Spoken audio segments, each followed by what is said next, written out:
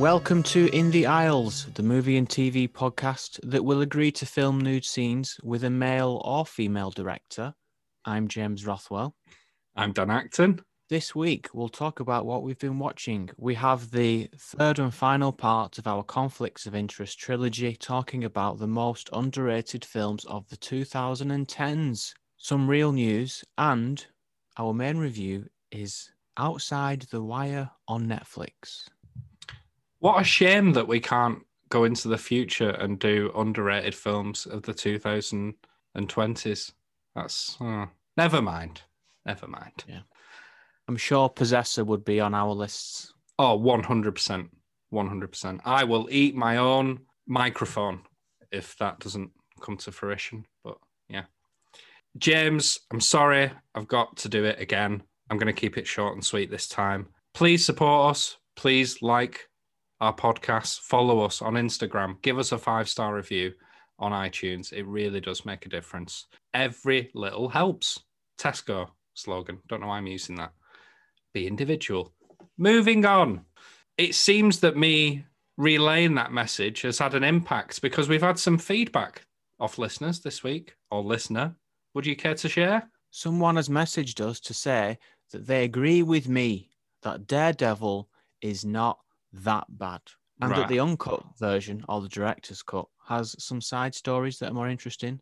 And it's dark for the earlier Marvel movies. So I know you maybe didn't go too hard on me, but I was full of regret and shame. But this has vindicated me. Right. Well, one, I wish I'd vetted this comment before we discussed it on air, because not in agreement at all. And correct me if I'm wrong, but you weren't reviewing the director's cut, James. You were reviewing the bog standard film. I was, but the message does refer to the theatrical cut, that the theatrical cut is not that bad. In addition to that, the director's cut is interesting. Again, all I'm saying is it's not that bad. Not that bad. But that isn't the name of the segment. We'll move on. Let's agree to disagree. James, what's on your watch list on this fine week? It's not a fine week. What's on your watch list this miserable week? I wanted to get into some terrestrial TV, and I watched 2 episodes plus 15 minutes of Finding Alice on ITV. Have you heard of this? I've heard of it. I saw its ratings on IMDb and I thought, skip it. It is awful. It is awful. Skipping straight in. Cutting right to the chase. It's terrible. Family moves into a new home that is so like the kind that you would see on Grand Designs that all I could think about was whether this is really a house from Grand Designs. I've not bothered to find out. If this is one of the best things that ITV is pushing for us to watch, and it is, it's on their sort of January drama reel, I dread to think what else they've got. Alice's husband dies in the first 15 minutes, and Alice, who is played by Keely Dawes, not seen her in anything else, makes some bad decisions, behaves in a completely baffling way that completely took me out of the program. She sees on the house's CCTV footage that someone was in the house when her husband fell down the stairs. She doesn't want to act on it. She doesn't tell the police. She wants to bury her husband in the garden, even though she doesn't actually own the house, and lies to everyone for a whole episode. She doesn't react to her husband's business partner, who she's never heard of, turning up and giving her £1,000 in cash to help her out. Her suspicions aren't raised when she's got no money in the shared bank account. She's got no money, doesn't seem that bothered. She can't feed a daughter. She's not interested in a daughter whose dad has just died. She's got a cutting and mean quip for everyone that she meets, even other grieving families in the morgue. Totally unsympathetic character. Didn't understand it. Is it a murder mystery? Is it a comedy? Is it a drama? I watched 2 episodes and I have no idea. It seemed like the people involved haven't even decided what it's supposed to be. I went and watched the last 15 minutes of the last episode just to see what it ends up as. And it's still just people dithering about, not that bothered, having a drink, no drama, nothing. Skip. Finding Alice. Skip. Do not watch. I was going to drag you over the coals then about watching the last 15 minutes of the last episode, but if you've had that much of a terrible journey with it from the off, then I think all can be forgiven. And, you know, if anything, you've seen it through. Have I made a wise choice? Had that last 15 minutes have been great, what would you have done? I would have regretted it. The reason I watched the last 15 minutes is because I thought, is this going to escalate in tension and become some sort of thriller drama? But it's obvious from the last 15 minutes that it maintains that completely flat, what is this? It's not a comedy or drama tone all the way through. Okay. So, Finding Alice, give it a miss. Can't believe you've not seen Keely Hawes in anything else. Have you avoided that one? She's in everything. I might have without realising. Did you not watch The Bodyguard from, was it 2019? That God, time flies. I think it was. No, I didn't. Oh. It's worth a watch. It's good. Anything else that's not quite as dreadful as that? Losing Alice. Okay. This is brand new on Apple TV Plus. It's about a middle-aged director, Alice, who is bored of family life, maybe looking for some kind of inspiration. She meets Sophie, a young femme fatale superfan, on a train, and she's written a mind-blowing screenplay about seduction and violence, and this series is about that screenplay being made into a film, and it is a means by which Sophie inserts herself into Alice's life, and I don't see this ending well for anyone. I've never watched a Hebrew language drama before, and I still haven't because I watched this with the English dub. It's had mixed reviews, and it's a foreign language thriller tucked away on Apple TV Plus, so there's not a lot of hype around it. 3 episodes have been released, and I'm enjoying it. I am enjoying it. It maintains an atmosphere of tension, maintains an atmosphere of suspicion, seduction, frustration in a lot of ways. Lihi Kornowski, who plays the young obsessed fan Sophie, is excellent in it. She has this magnetic power that pulls everyone in, and she has no inhibitions, and it shatters the domestic life of the main character and her actor husband. She's got an older boyfriend that makes everyone wonder whether her screenplay might be based on her life. Mystery. There's a 5-minute scene where Alice and Sophie go to an interpretive dance class of some kind, and they're writhing around, and it's all very, very suggestive. It doesn't have a lot of depth. The characters are pretty much what I've described. The husband isn't even worth mentioning, but it meets the standard of Apple TV Plus stuff. It's stylish and sleek, and I will continue to watch because it's got under my skin with its mystery. And it's clear that it's going to get worse. Something bad is going to happen. The opening scene is someone shooting themselves in the head in a hotel room. So you know it's not going to go very well from here. That definitely sounds intriguing. You may have found a diamond in the Amazon back catalogue, Ruff. And it's Apple TV, which I've said about 3 times. You did. I do apologise. It was a slip of the tongue. Thanks for correcting me. So I'll add that on the list. Cheers. Okay. Daniel, what have you been watching? I've not watched a lot, and we're not in the interest of recycling or duplicating content on this podcast, unless it's James looking for TV content with very similar names. Did you do that on purpose, by the way? No, I honestly didn't. I knew I was going to watch Losing Alice. Then when I searched for reviews of Losing Alice, I accidentally found Finding Alice. Saw that it had Joanna Lumley in it, and then that made me decide to watch it. Okay. Anyway, sorry. What have I been watching? Don't want to cover what you said last week, but you had me all geared up for Forest of Love. So I'm 4 episodes deep cut. That's what it's called, Forest of Love deep cut. 4 episodes in. I am very much enjoying it. It's exactly as you described. I will add a few things to your review last week. Anybody who didn't listen, please go back and you'll find a very informative review from James. It's not that accessible, is it? I think some people will switch this off within 30 minutes. The narrative is a bit all over the show, but purposefully. It is a visual feast. I've had a really good time with it so far, but my word, it's a bit bonkers. But yeah, thank you for that recommendation. Another thing to add, obviously you mentioned it's a expansion of a film. So I started with a film because I thought, do I really have 6 hours to, plow into a TV series? I then thought, I'm liking this enough that I want more of it. Stop after about 30 minutes. And you probably already knew this, but I wasn't too sure from what you said. But it is the film, but extended. So it's the same scenes in parts. So it did strike me as odd that this guy who directed it, oh shit, I've forgotten his name. Sion Sono. Thank you. He must not have any control over what he shoots. He's obviously filmed this much content and thought, I've got enough here to just pad this out. And it's not unnecessarily padded. I think it all does deliver more to the experience that you have. I'm not saying that it's overly bloated. So, yeah, thank you for that recommendation. I'm looking forward to finishing that off. I'm happy to hear that. I didn't know that it was the scenes from the film just reused, but I assumed that he's filmed more in addition and that it's not made from deleted scenes. I don't. That was my assumption, but I don't actually know. If he has, it is so slick. It's unbelievable because scenes which lasted merely a minute in the film just seamlessly go on for minutes at a time, and you can't tell that there's been any sort of reshoots or anything.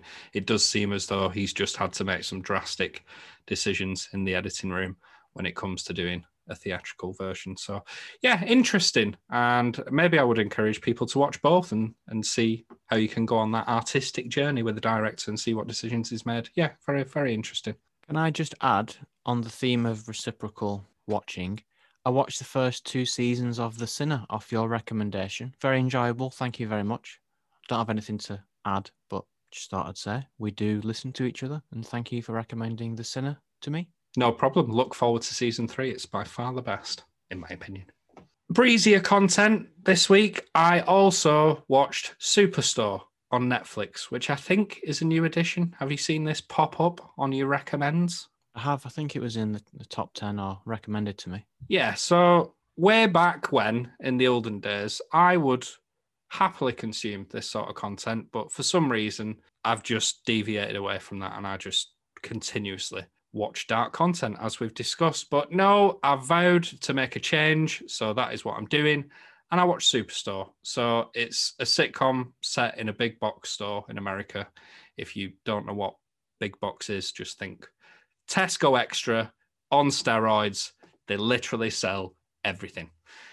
It was actually filmed in its early seasons within a functioning Walmart, but I think then they realized, actually, it's done quite well, this. We're going to develop more seasons. They've had to move away from that. You might find that interesting. You might not, but I just thought I'd include it.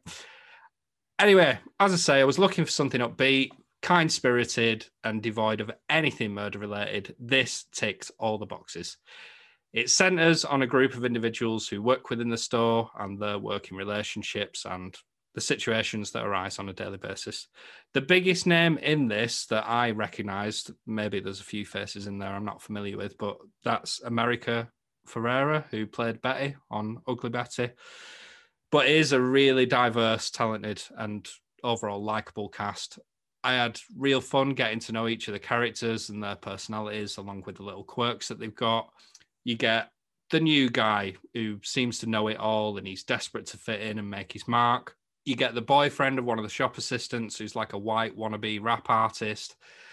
Then a socially awkward manager who has little respect from his surrounding colleagues, and this overly enthusiastic militant security guard who takes a job far too seriously. So it's a good mix of characters. There's about 10 central characters in it, and I think it does a really good job of fleshing them out and doing that in a really quick way so that you just get into the flow of the show.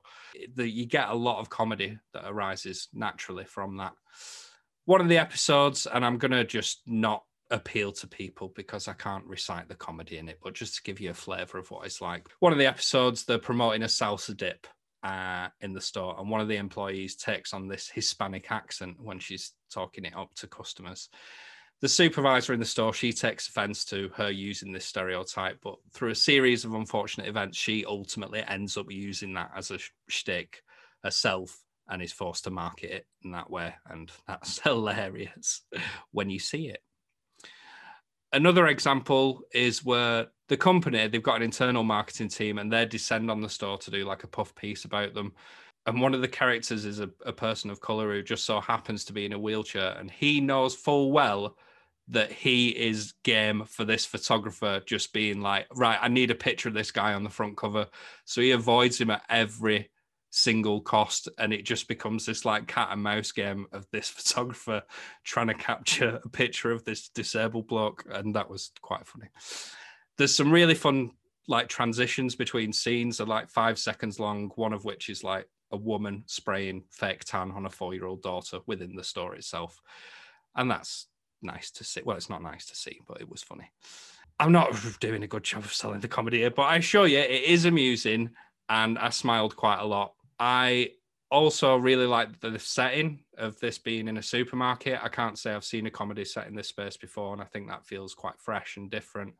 I am aware, before anybody comes knocking on my door or sending us an email, Sky has done this before with a comedy called Trolleyed, which I've seen advertised, but I've never watched it, so I'm not comparing it. It's also really relatable if you've ever worked in retail. Good example of that moment when you've got that really, really annoying customer who just will not leave close to closing time, and you just trying everything to get them out. There's really relatable stuff like that. It's fun. As I say, it's breezy, 22 minutes an episode. It's not breaking the mold, but it knows what it's aiming to be, and it does it extremely well. It's not going to break your brain. It's just entertaining. And whilst the supermarket is literally one of the only places in the country you can visit right now, why not get to know a bit more about what probably never happens behind the scenes? That does sound very good. I think you have sold it well. Okay, good. Working in retail, something a lot of people can relate to. So I'm sure there's a lot of relatable comedy, like The Office. Definitely. It is of the American Office sort of style of comedy, and it does it very well. Okay. Have you got anything else? I've struggled. I'll just very quickly say, like most of the British nation, I'm still watching Married at First Sight. That's why I've got nothing else on my watch list this week. I've invested 17 hours, full hours, into this program now. I just can't get enough. And I am ashamed, but I can't. Married at First Sight Australia? Yes, sorry, the Australian one. Okay. Do you know how I spoke about how much I hated that woman on 24 Hours in Police Custody a few weeks back? Yes, that's another one that I also watched. Yes, and she is awful. Yeah. Black Widow. Yeah, there are people later on in this season that reach that level of just full-on human scum, and I prayed death upon them. So, yeah, if you like getting angry, watch Married at First Sight Australia. Let's see if we get angry at this week's real news. It's the real thing. It is now real news.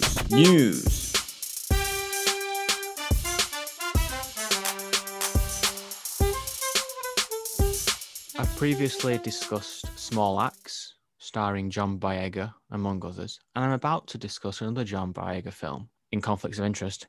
He's done a recent Q&A about his Small Axe film, and he said a negative thing about Star Wars, and here's the quote: "Being in a franchise, it's kind of like luxury jail sometimes for an actor when you want to do something else. Because remember, in a franchise, you're working on one character for many years, which can starve your other muscles." So that's the quote, and he goes on to talk about how happy he was to work with Steve McQueen and do Small Axe, and when he saw it, he thought to himself, this is my moment. It's extremely rare for an actor to come out like this, isn't it, and just say, I was in a big franchise, wasn't keen on it. This isn't even the first time that he's come out and said things like this. He did a more explosive interview either in GQ or Esquire magazine where he talked about how the filmmakers didn't know what to do with him, and they knew what to do with Daisy Ridley and Adam Driver, but they didn't know what to do with him. I love this man. He's constantly just saying what he thinks all the time, and he's always right. And he's just going to keep being more successful because he is a great actor. And yeah, it's just so rare to see someone come out and say what they think about being in these franchises. Yeah, it is refreshing. I was ready to pounce on you then, by the way, like you did when I got Apple TV mixed up with Amazon TV and said, this story's old, James. It's months old. But no, he's done it again. And ballsy as well, because I was going to say we know what the industry's like we're in it. I don't mean it like that, but you know, he could be blacklisted for making such comments, but he's still got the nerve to come out and say how he really feels. So good on him. Yeah, good on him. These are the kind of comments that you hope that the Game of Thrones actors will make one day about season 8, and we can only hope that that day will come. Indeed, yes. In other more depressing news, at the tail end of last year, we made some bold predictions about things that we thought were going to happen in the year 2021. One of which is that we thought James Bond, No Time to Die, would be released on streaming services. Now, that's not happened. We were scheduled for a spring release. Well, guess what? No more. It is now delayed until November 2021, which means that a lot of the technology that is used in the film, which sent us on a lot of product placement deals, is now going to be out of date. So an insider, according to the ever factual news outlet, the Daily Mail, has claimed that the details of the gadgets and things are all kept tightly under wraps, but everyone knows that James Bond always carries the latest kit with him. But by the time the movie comes out now, it will look like Daniel Craig and all of the other cast members are carrying something that's been out for ages. That isn't really the point of these deals. He's an insider. He might not exist. It might be a load of rubbish. Anyway, if they are reshooting this or certain scenes, I'd be fuming as a director. I'd be absolutely fuming. He's come out, the director as well, long ago and said, despite having all this extra time to tighten things up, make things better, he doesn't want to. He's happy with the film. If I had to go back and reshoot just so I can show some Adidas trainers, I'd be pissed off. Do you feel me? I would be fuming as well. I saw this headline. I saw it was because the technology's out of date. I just assumed it would be like spy gadgets that are now somehow fictional spy gadgets that are now out of date. But obviously, what you've said makes a lot more sense. I'd be fuming as well. Can they not just shoot inserts of Daniel Craig's hand double holding a Samsung S25 instead of S24? Are they going to have to get the top guys in to do this? Because that would be... Daniel Craig just cannot get away from this role, can he? No, it haunts him. It literally haunts him. I feel sorry for the guy. I really do. And okay, we've mentioned it. It's the Daily Mail. I'll take it with a pinch of salt. But if there is any truth to this, why did they not cut the losses months ago? This is seriously hemorrhaging money now. If they have to hire Daniel Craig to come back and do stuff, that's going to cost a bomb, as is the film crew.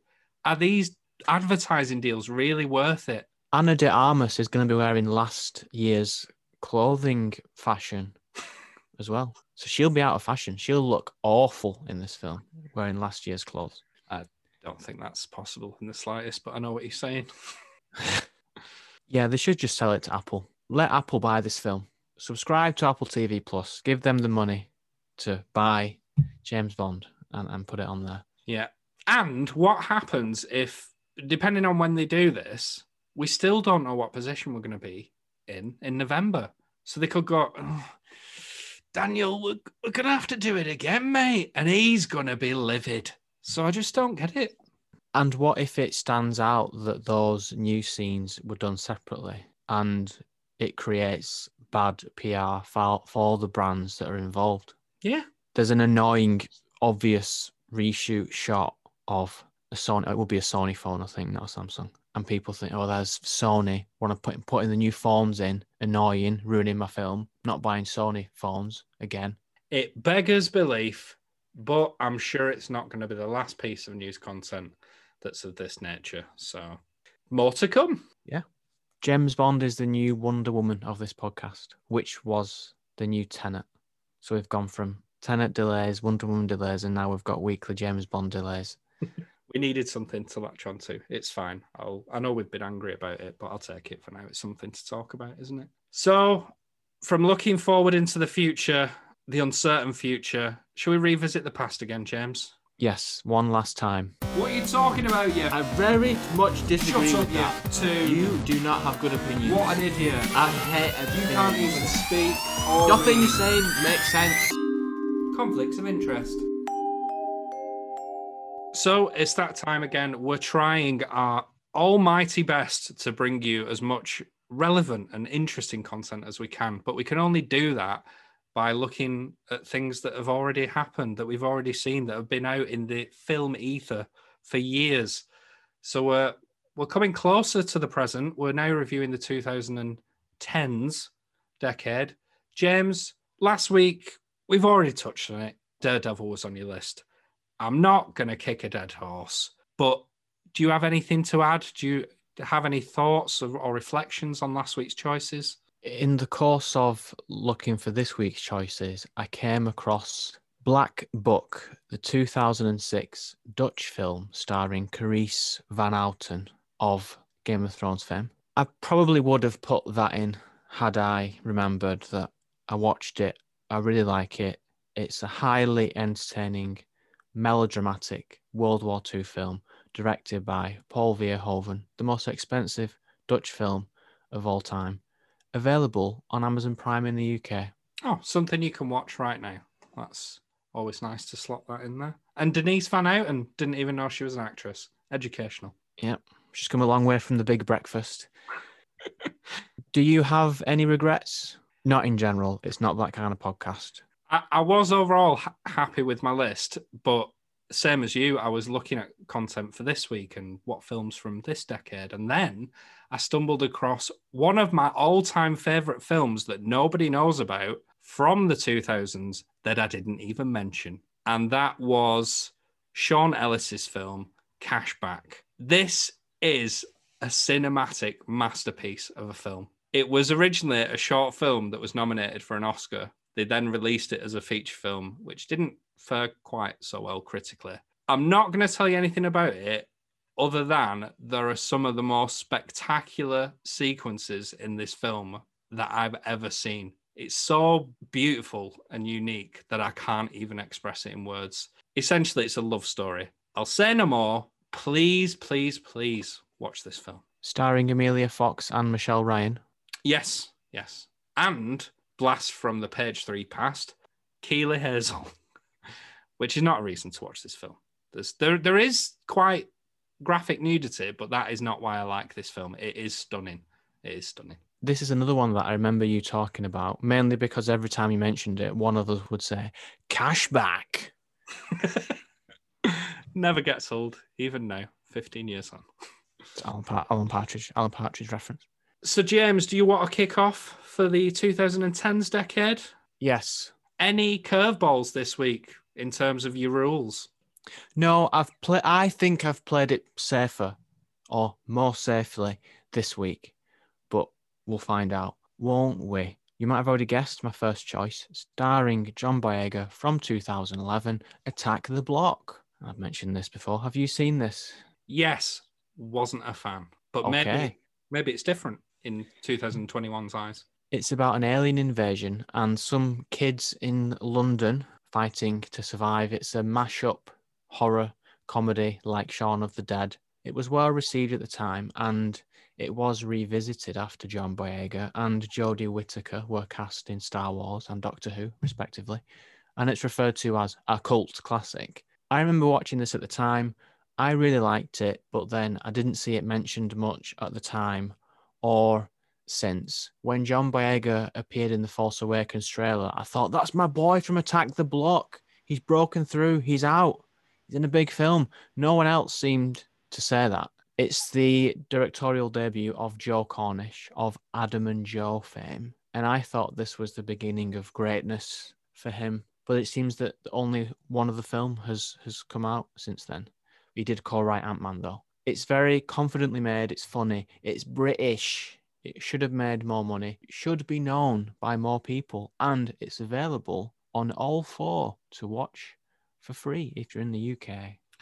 Good pick. Like I say, it didn't scratch the itch for me, but I think I'm in the minority on that one. It is on many people's underrated list. So good fine pick. I'm not going to challenge you there, despite this being conflicts of interest. Okay. Daniel, what's your first 2010s underrated film choice? I am going to be honest, I'm questioning my list a lot more than I was last week. And only because, despite it being a more recent decade, I haven't seen these films since I first watched them. And it does make me query how valid it is. But I'm going to go for it. Sod it. First one is The Perfect Host. You heard of this? No, I have not. This is a proper dark horse of an indie film. It's a psychological thriller from 2010. And it's about An on-the-run fugitive takes refuge in the home of this well-to-do gentleman. He intimidates this poor guy, insisting that he comply with his demands and help him evade capture. But then things go a little skew-whiff and the tables get turned. This has a 45% rating on Rotten Tomatoes, which is absolutely criminal. It does have a slightly more respectable IMDb rating of 6.8 out of 10. It had a budget of $500,000, but you cannot tell. It's shot in this pretty expensive home and it feels like a very polished film. But despite that really modest budget, it failed to even make that back, earning a pathetic $450,000 at the box office. It stars David Hyde Pierce of Frasier fame. He played Niles Crane. He's the homeowner in this film. And slight spoiler that happens early on, but he does a U-turn on that Frasier character. He plays a distinguished bloke who's also a bit of a homicidal maniac. It's really fun to see him reveling in this role and playing against type. And it's a really good, solid performance by him as well. There's some nice twists along the way that I didn't see coming. Altogether, it's a nice spin on the home invasion formula, and I really want to encourage more people to watch it. Again, for me, it was one of those blind rentals. I looked at the box art in Blockbusters and I thought, oh, I'll give that a go. I'm not expecting anything from it. And it took me by complete surprise. So that's why that's my first pick. It's a really good one. Never heard of it, so automatically qualifies as a true underrated film, I think, for the purposes of this. And if you have an Amazon Prime subscription, you can watch it for free right now. James, next on your list. 2010's Black Death, starring Sean Bean. I did not realise that was so long ago. This was on Netflix for a while and it popped up. I rewatched it and it's gone again now, which is really, really annoying. Especially seeing as you recommended it and no one can watch it. Yeah.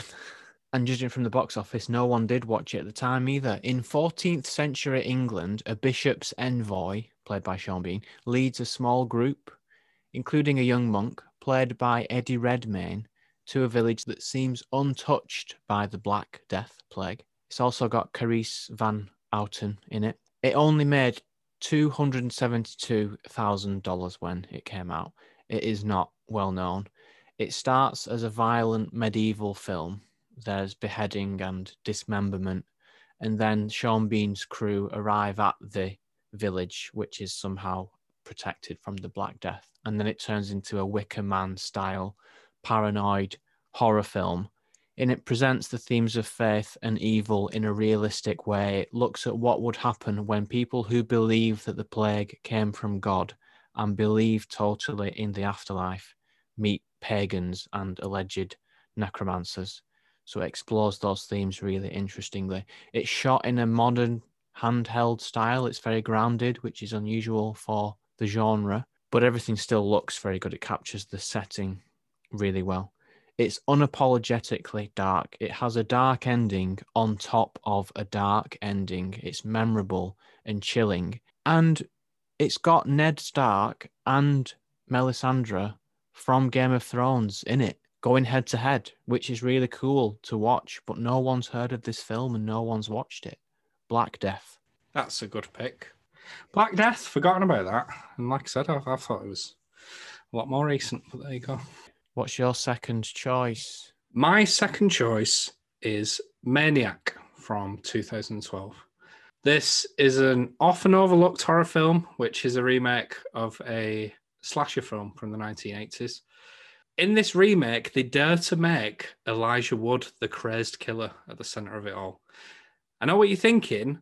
That dweeb, surely he's too innocent looking. Nope, he does the job here. He brings a very unsettling performance. He plays Frank Zito, and I'm nicking the Wikipedia summary here.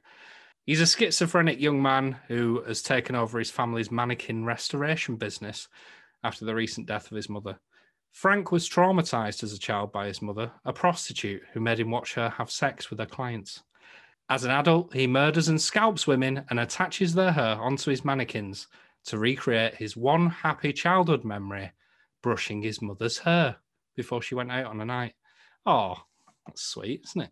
It's written by Alexandra Aja, who is no stranger when it comes to horror. He's known for the French film High Tension from the early 2000s, which had quite a lot of success, even in the UK, actually, despite his being French language.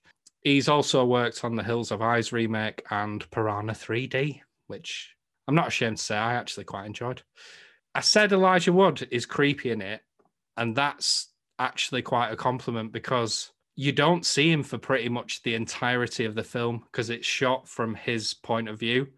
It's brutal, it's creepy, it's gory, and it's forgotten when it comes to horror. And I would highly recommend it. I do just want to add, there's been a lot of discourse in recent years around schizophrenia and how it's represented within the media. Just because you're diagnosed with this condition, it does not mean you are likely or more likely to commit violent acts, or at least not to the extent that many films and TV shows would have you believe. So it's probably a bit misrepresentative and problematic in that way, as we've come quite a long way since 2012. But putting that aside, a solid horror film with a unique approach to how it's shot, how it tells the story from the perspective of the killer. I really enjoyed this film.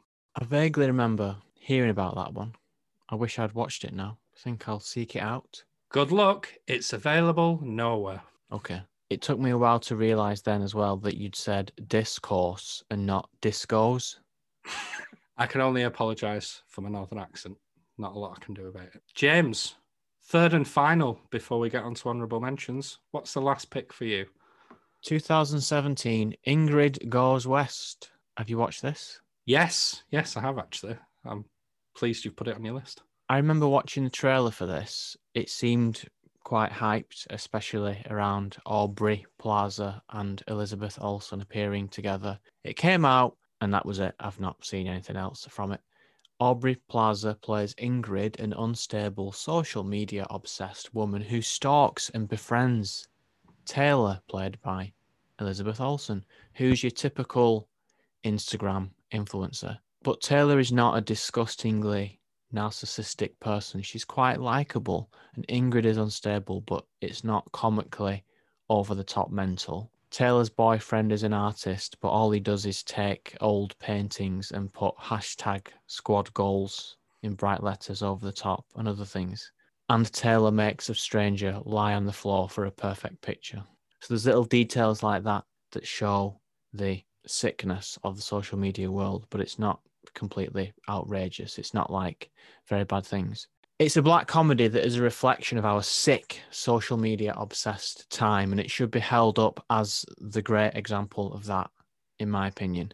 And it's got Elizabeth Olsen in it, star of the Marvel Cinematic Universe. So why have you not watched it, everyone? Watching it again recently, which I did this week, second time, it is still laugh out loud funny. I forgot all about Ice Cube's son being a Batman-obsessed screenwriter, and he's got the Batman Forever soundtrack in his car. He makes Aubrey Plaza dress up as Catwoman, and I'm not going to go into the comedy. It's a genuinely funny comedy that makes the point about Instagram being bad, but it doesn't beat you over the head with it. It's actually genuinely entertaining, really sharp, tight, well written, and well acted. We've got some proper variety this week. No crossover between us as well, which is difficult to do with 500 plus films throughout a decade, but we've succeeded. What is your final choice? Another, you could argue, obscure-ish film. It is Sightseers from 2012. Again, ring any bells? Do you remember this? No, I'm afraid not. So, hot off the trails of his critically acclaimed film Kill List, which I didn't really care for, if I'm honest, Ben Wheatley directs this pretty odd genre mashup of a film. It's basically a horror film masquerading as a romantic comedy. So there's a theme here. I'm obviously into thrillers and black comedies. Very Bad Things featured on the 90s list. And you could also argue that The Perfect Host is a bit of a black comedy as well. Anyway, it's the story of a couple embarking on a caravan holiday together. All seems pretty innocuous. You get the sense that it's going to be quite a lovely story. But then that turns into a big bloody mess, and they go on an almost accidental murderous crime spree. They're basically the less glamorous northern equivalent of Bonnie and Clyde. The two main actors in it are actually the screenwriters of the film. And I'm sure British audiences will be quite familiar with them. I've forgotten the bloke's name now, but you'll know him by face. But Alice Lowe, she's been in British comedies for years. You definitely know her. I just remember being enamored with this at the time, and I'm always impressed when a film completely catches me off guard and ends up being the complete opposite of what I thought it was going to be. It strikes that balance between horror and comedy really well, and that's, as we've said many a time, always a hard thing to do. I'd also say it's probably one of Ben Wheatley's more accessible films. I didn't really like High Rise. I didn't like Kill List, as I said. Not a big fan of the guy, actually, but this one was a big hit with me. And that's why I've put it up there for my number 3 pick. Really good choice. And as you say, I think we've got a good variety there. Good variety of genres, but also some quite well known, some not so much. You had good variety. I've gone with thrillers again. Okay. And just to add, you can watch that for $1.99 on Amazon Prime as well. So it is accessible should you wish to give it a go. Okay. James, as I said, it was a difficult one for me, this, just getting down to that final 3. And I kept flitting back and forth. So honourable mentions so that we can finally just shove them in there somehow. Do you have any? I don't, but there's one film that I wish I had watched. And if I were to watch it now, I'm sure I would say it's underrated. Take Shelter from 2011, starring Michael Shannon, that doesn't appear to have been released in the UK. His performance in it is supposed to be amazing. It's got a very debatable ending. I've not even seen it, but I think it probably is underrated because no one knows about it, but it's apparently really good. Oh, you've done it again. Done it again, including a film you haven't seen. I love it. I love it. When did I previously include a film that I've not seen? No, you didn't. But last week you were just doing films that aren't that bad. And now it's films I haven't seen. But are probably still worth a watch. I've seen it. He's great in it. My word, I find that boring. But okay, again, I'm in the minority. So tell us which one of us was right. The person who's seen it or the person who thinks it's good that hasn't? I'm breaking new ground by reviewing films that I have not seen. Didn't even watch the trailer to make this comment. Just looked at the Wikipedia. I don't know how I ended up coming across it. Do you have any honourable mentions? I was expecting you to have more, so I'm going to cut one out because I don't want to dominate. So just 2 slight mentions from me. One's debatable. I've put Alien Covenant in here. Would you say that's a well-regarded film? I'd just say it's appropriately rated. Okay. It's well known. Didn't do that well. Maybe it shouldn't have done that well. But it's okay to like it if you want. Yeah, I wasn't a fan of Prometheus. I in fact, I downright hated Prometheus. I thought it was awful. Felt it was like it was really languidly paced entry to the series, and it lost that horror aspect of the original Alien film. Nor did it have the sci-fi action of the sequel. So I felt as though Prometheus was given a bit of a pass at the time because people were like, oh, Ridley Scott returning to the franchise. Ooh. No, failure. But Covenant, although not being reviewed as highly as Prometheus, I think it's a better film. It's dark, it's pretty atmospheric. And again, I was surprised when I originally got round to it because nobody seemed to be hyping it up too much. So yeah, I thought that was worth a mention. And last one is apt, James, because it's a film that I made you and your wife watch when I first met her. It is Confessions, which is a Japanese drama/thriller about a mother who takes vengeance on a group of people responsible for a daughter's death. It's another twisty-turny type film, plenty of shocks and surprises along the way. I might be losing my perception of time, but I feel like this arrived at a time when Hollywood just fully jumped on board with franchises, sequels, reboots, no original ideas, please. And this felt fresh and new and original, and that's what I wanted. And I just remember really liking it. I know that I said I did force you to watch it. I don't know whether you actually liked it or remember it, but yeah, I thought I'd put that on my list. I don't have any memory of it. I remember that day. Don't remember the film, but I remember it that I liked it. Good. Well, there you go. A mixed bag this week. Nothing too controversial either, other than the film you've not seen. Let's go from the 2010s to the near future with this week's main review. Hello, I'd like to order an opinion, please.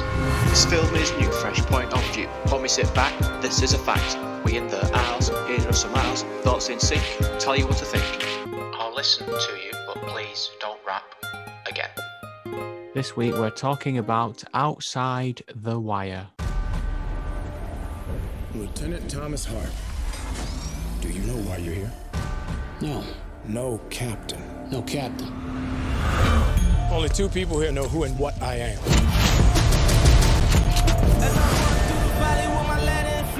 We remove advanced weapons from beyond the wire. We ride out at dawn. I don't have any specialist training as a field agent. Don't worry, I'm special enough for both of us.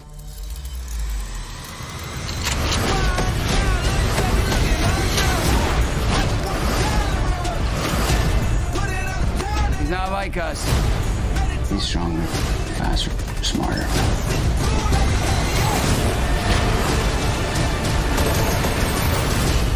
What's wrong, you scared?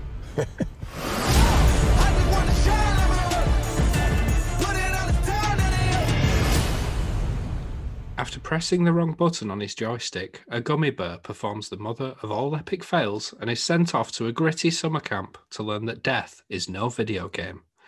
Meanwhile, disgruntled with being responsible for the death of Netflix series Altered Carbon, Takeshi Kovacs, Anthony Mackie, dons yet another sleeve and joins forces with said gummy bear to deliver vaccines in double time, making a mockery of the UK government. In a world that currently makes no sense, Netflix reminds us that movies have the power to make even less sense. And in times of lowered expectations, can a dystopian sci-fi action film with subpar scripting still culminate in a recommend? In the near future, a drone pilot sent into a war zone finds himself paired with a top-secret android officer on a mission to stop a nuclear attack. So it does make sense. James, what were your thoughts on this? I see this as the latest part in Netflix's ongoing series of box-ticking action films that includes Extraction and The Old Guard, and it fits that series well. Mid-range, endless gunfights, John Wick hand-to-hand combat, no romance because romance is for girls, experienced character, escorting a younger character. I could go on. I'm happy for them to keep trying to perfect this formula because one day they are going to make a classic. This has a plot that is in my wheelhouse, near future sci-fi, cyborgs, discussion about American military power. It builds to what feels like a dramatically and thematically suitable ending. With 40 minutes left, takes a rest, wrecks its pacing, then starts again. It could have been tighter and explored the ideas more instead of becoming more convoluted and trying to go epic. Another feature of these Netflix action films is that they're competently but not memorably shot. There's nothing of the landscape, no standout shots that are worth mentioning, like the shot of the spaceship that was the only good thing in The Midnight Sky, previously reviewed on this podcast. There's one part where Harp realizes that there are two vehicles on either side of him at opposite ends of the street, and it looks like it's going to pan around him as he looks at both of them, but it just cuts to the opposite angle. Doesn't do the shot that you think it's going to do. But it's not badly shot, it's just competent. Anthony Mackie, I wish you hadn't brought up Altered Carbon Season 2. I cannot forgive them for that. Anthony Mackie is good. I watched this twice for some reason, and I liked him more the second time when it made sense what he was doing and what the character was doing. Damson Idris, when I saw his name, I thought, oh, that's Idris Elba's son. Then I thought, no, it's not. Elba is his second name. That makes no sense. All that thought took place within about half a second. It was very odd, very odd. It's a blank slate of a performance. Is he heartless? Is he sometimes a buffoon going, oh, what's going on? And then he's a full-on hero. I just didn't buy it. I'm sorry. I didn't buy it. I apologize. Daniel, what did you think of Outside the Wire? I did something I don't always do. I did read some of the reviews prior to watching this. So I've seen the critical and user ratings. It's not even a mixed bag. It's been downright trash talked. So I came into this with my contempt hat firmly on, and I was expecting the worst. So what did I think? First off, some of the dialogue is atrocious. It literally looks like they've nicked, nabbed, and borrowed from every war and sci-fi film known to man. The plot itself is incredibly basic. Two men, or are they, thrown together to help defeat a group of terrorists and foil their plan to acquire nuclear arms. Okay. But as basic as that is, it still manages to be difficult to understand. You're never 100%, or I wasn't, clear on what is going on or what characters' motivations are from scene to scene. In fact, the first quarter of the film revolves around them delivering a vaccine, and there's a point at which they said the vaccines were delivered, but I hadn't realised that. I don't know how I missed it. Did that happen with you? Yeah, it did happen as well. It's delivered very casually and uneventfully, and then there's immediately a gunfight. So I had the same thing. Oh, good. Not just me then. The way in which the film is shot definitely doesn't help with that sort of continuity. Some of the action, and specifically the gunfight scenes, are edited within an inch of the life. The opening scene is a prime example of this. Some of the images stay on the screen for a fraction of a second, and I thought straight away, oh God, we're in trouble here. At times, you've no idea who's shooting at who or what, or if they're shooting anything at all. Due to that, you don't really get the opportunity to get invested in any given moment. So I've said all that, and that all sounds pretty terrible, but that's not to say that the action isn't without merit. Some of the melee combat and choreography held my attention. I did actually have several moments where I thought, oh, that looks really cool. And I did, despite the problems that I had with it, feel like the action was some of the more entertaining scenes in the film. And I never felt weary from the amount of bullets being shot or punches being thrown.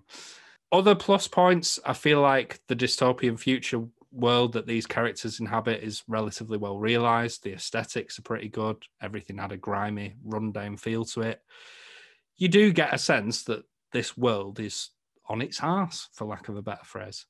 I personally thought that despite a diabolically bad script, both the main actors in this, Damson Idris and Anthony Mackie, have some really good chemistry and they play off each other well. 1 hour in, for all its faults, I thought, this is enjoyable enough. I don't think it's as bad as everyone is making out. But then I thought, we are pretty much done here, though, and we've got an hour left. It's going to go completely off the rails and lose my interest. But do you know what?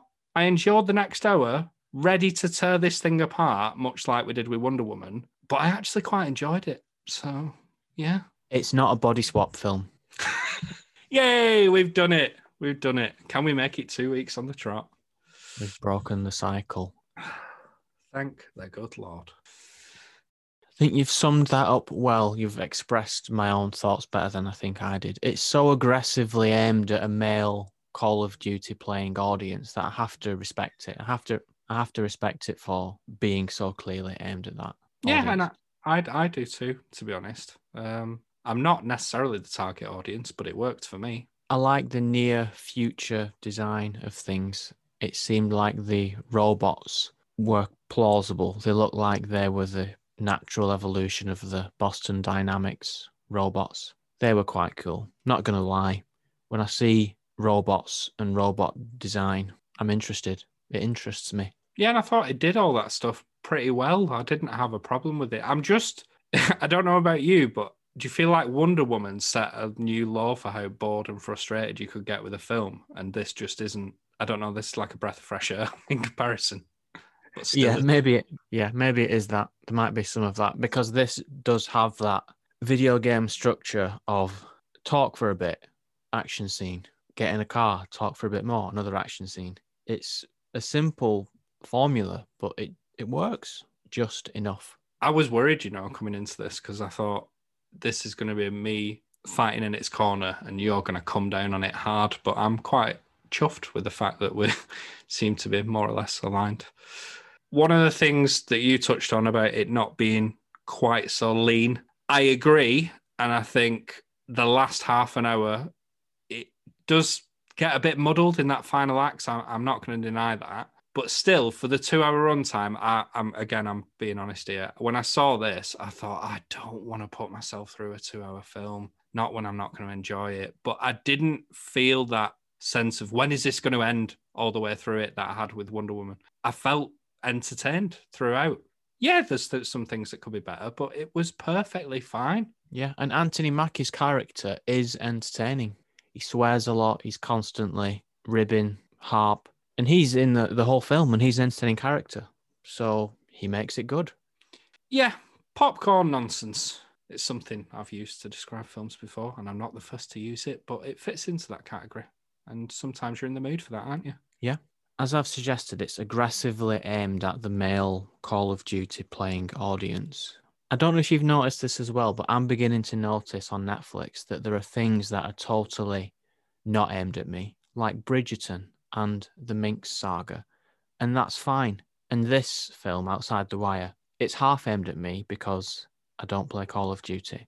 So I was quite into it, and I'm going to be honest and say that was the case. Maybe part of it was because it had me thinking this is what a Metal Gear Solid 4 film would look like. Because it's about sneaking through a battlefield and it talks about war has changed and endless war. It explores those themes, which are pretty interesting to think about in my own head. But as you've said, the dialogue doesn't really live up to how interesting those themes could be. It's probably as clear as day, but maybe I shouldn't be so presumptuous. James, would you recommend Outside the Wire? If you have 2 hours and you know in your heart that you like robots and action films, yes, I would recommend it. Daniel, would you recommend Outside the Wire? I'm shocked to say it, but yes, I was fully prepared for us to slate Netflix yet again. But no, this is perfectly fine. And I do feel as though the way that it's been bashed is a bit unfair, in all honesty. I don't know if I'm missing something, but it's good. It's quite good. Yeah. Yep. Spoilers. Yeah. Bruce Willis' Real name is Tyler Durden. sank at the end. Oh, thanks a lot. Spoilers. So, I alluded to it before. It's a pretty straightforward plot, isn't it? Yes, it should be. But I'm going to dig into it now. You mentioned you watched this 2 times. Did you do this because there was a bit of confusion around certain things, or did you just enjoy it that damn much? I just needed something to put on in the background this morning while I was exercising, but I did feel that I needed to clear up the ending, the last 40 minutes. Yeah, because what is his agenda? Like, I get it in a loose way in that, oh, maybe I don't. Is he just like, war is bad, I'm going to put an end to it because the Americans are the instigators of this? I just didn't get it from that political agenda point of view. Have I missed something glaringly obvious? I thought he was doing the same thing that the bad guy does in Mission Impossible Fallout, which is the greater the suffering, the greater the peace. That's how I interpreted it. That he is completely bypassing the conflict in Hungary or wherever they are, and he's teaming up with this resistance force to... Well, I don't even know if he is teaming up with the resistance force, but he just wants to launch the nukes at America, which he, for some reason, believes will make America go, okay, let's not do war, because it turns out it's pretty bad and we didn't already know that. But he also seems to say in one line that he's proving a point about the cyborg program being bad, that if the cyborg goes rogue, they won't make more cyborgs. That also seems to be a big concern for him. So it is muddled then, isn't it? Yeah. I've thought I understood it, but the more I've gone on there, the more I realise actually I don't understand it. I don't understand it completely. I get what he's trying to do, but the rationale behind it doesn't seem to be there. There's not really any substance around his actions. That's how I feel in a very generalised way anyway. So yeah, just that bit is probably my biggest critique of it, because I'm guessing you're supposed to buy into that, and I can't say it affected my enjoyment of the film, but that it didn't land for me personally as to why he'd gone down this dark path. There's a moment where Leo, Anthony Mackie's character, is explaining to Harp, let's kill millions of people to end war, basically, which is a terrible idea, but Harp looks at him like he's actually considering it. There's a moment in there where it looks like Harp's thinking, maybe he's got a point. Maybe I should launch nuclear weapons onto America, which was very odd, very odd. It was like Tom Cruise in Mission Impossible thinking, maybe I should poison the sea. Maybe this guy has got a point. That didn't really make any sense. Yeah, no, I agree. And there was a lot of moments like that. I feel like, do you know when they're in the car, and they're in the car quite a bit, but there's this first revelation, I think it's at the midway point, where he admits that he's gone rogue, and Leo's gone rogue, and he tells Harp that the mission that they're on was initially aborted, and if Harp pursues it, it's a hunch, whereas if Leo does, then it's a fault and he'll be taken offline, which didn't make sense because in the next sentence, Harp says, but I could go to jail. But Leo's almost insisted that he'd be forgiven for that because it was on a hunch. Did that make sense to you? Didn't make sense to me either. It was like Leo can't go rogue by himself. He needs to have some kind of permission from a human to not trigger the failsafe. So there's a quote which I think explains this, but I do not understand it. Here's the quote from Harp after he realizes that Leo has his own agenda and is going for the nukes. He put a gun to my head and said something about a paradox of command. Me using my judgment triggered his failsafe directive to relinquish his need to follow human authority. I don't know what that means. I didn't even realize those words were said, and I was mostly paying attention. That slipped by me completely. No, that makes no sense to me at all. I think basically it's about Leo taking these secret manipulative steps to release himself from human authority to carry out his true mission, which he's thought of in his own head. So if he's thought of doing it, he's already gone rogue. His thoughts should trigger this failsafe just by him thinking of this plan, which was his plan for the whole film. Yeah, it's really confusing because that occurred to me as well when he removes the failsafe. I just thought, but he's already gone rogue. So what? I don't understand. We've been really forgiving with this film, haven't we? Because it does make it doesn't make any sense. They didn't need it to be that contrived. They could have just had this first ever cyborg soldier just go rogue, just make it a programming error. Yeah, they do it twice where they do the flashbacks to different lines of the film where Harp realizes, it's all been a trick. But it just doesn't seem worth it because it's not clear. Yeah, and I think doing essentially the same reveal twice as well just was unnecessary. Once actually worked, and I thought, I like where this is going. That's quite a neat little twist, but you can't just pull the same trick on me twice. Yeah. Can I ask you a question? See if you can provide answers. Yes. And I feel like I have been an idiot here. There's mention at one point of the location of the perimeter. What is this perimeter? I might have missed something at the beginning of the film. What are they referring to? I don't know either. I don't know. I think I only realized it the second time this morning that there is mention of Kovac or Kolak or Koval or Kokol, the Russian guy, setting up a perimeter. I don't know what it means. I think it means that he has a protected area that he's set up in. Again, it's just throwing out this terminology to sound cool and military, but it doesn't really add up to anything. But the action were all right, so it's fine. Yeah.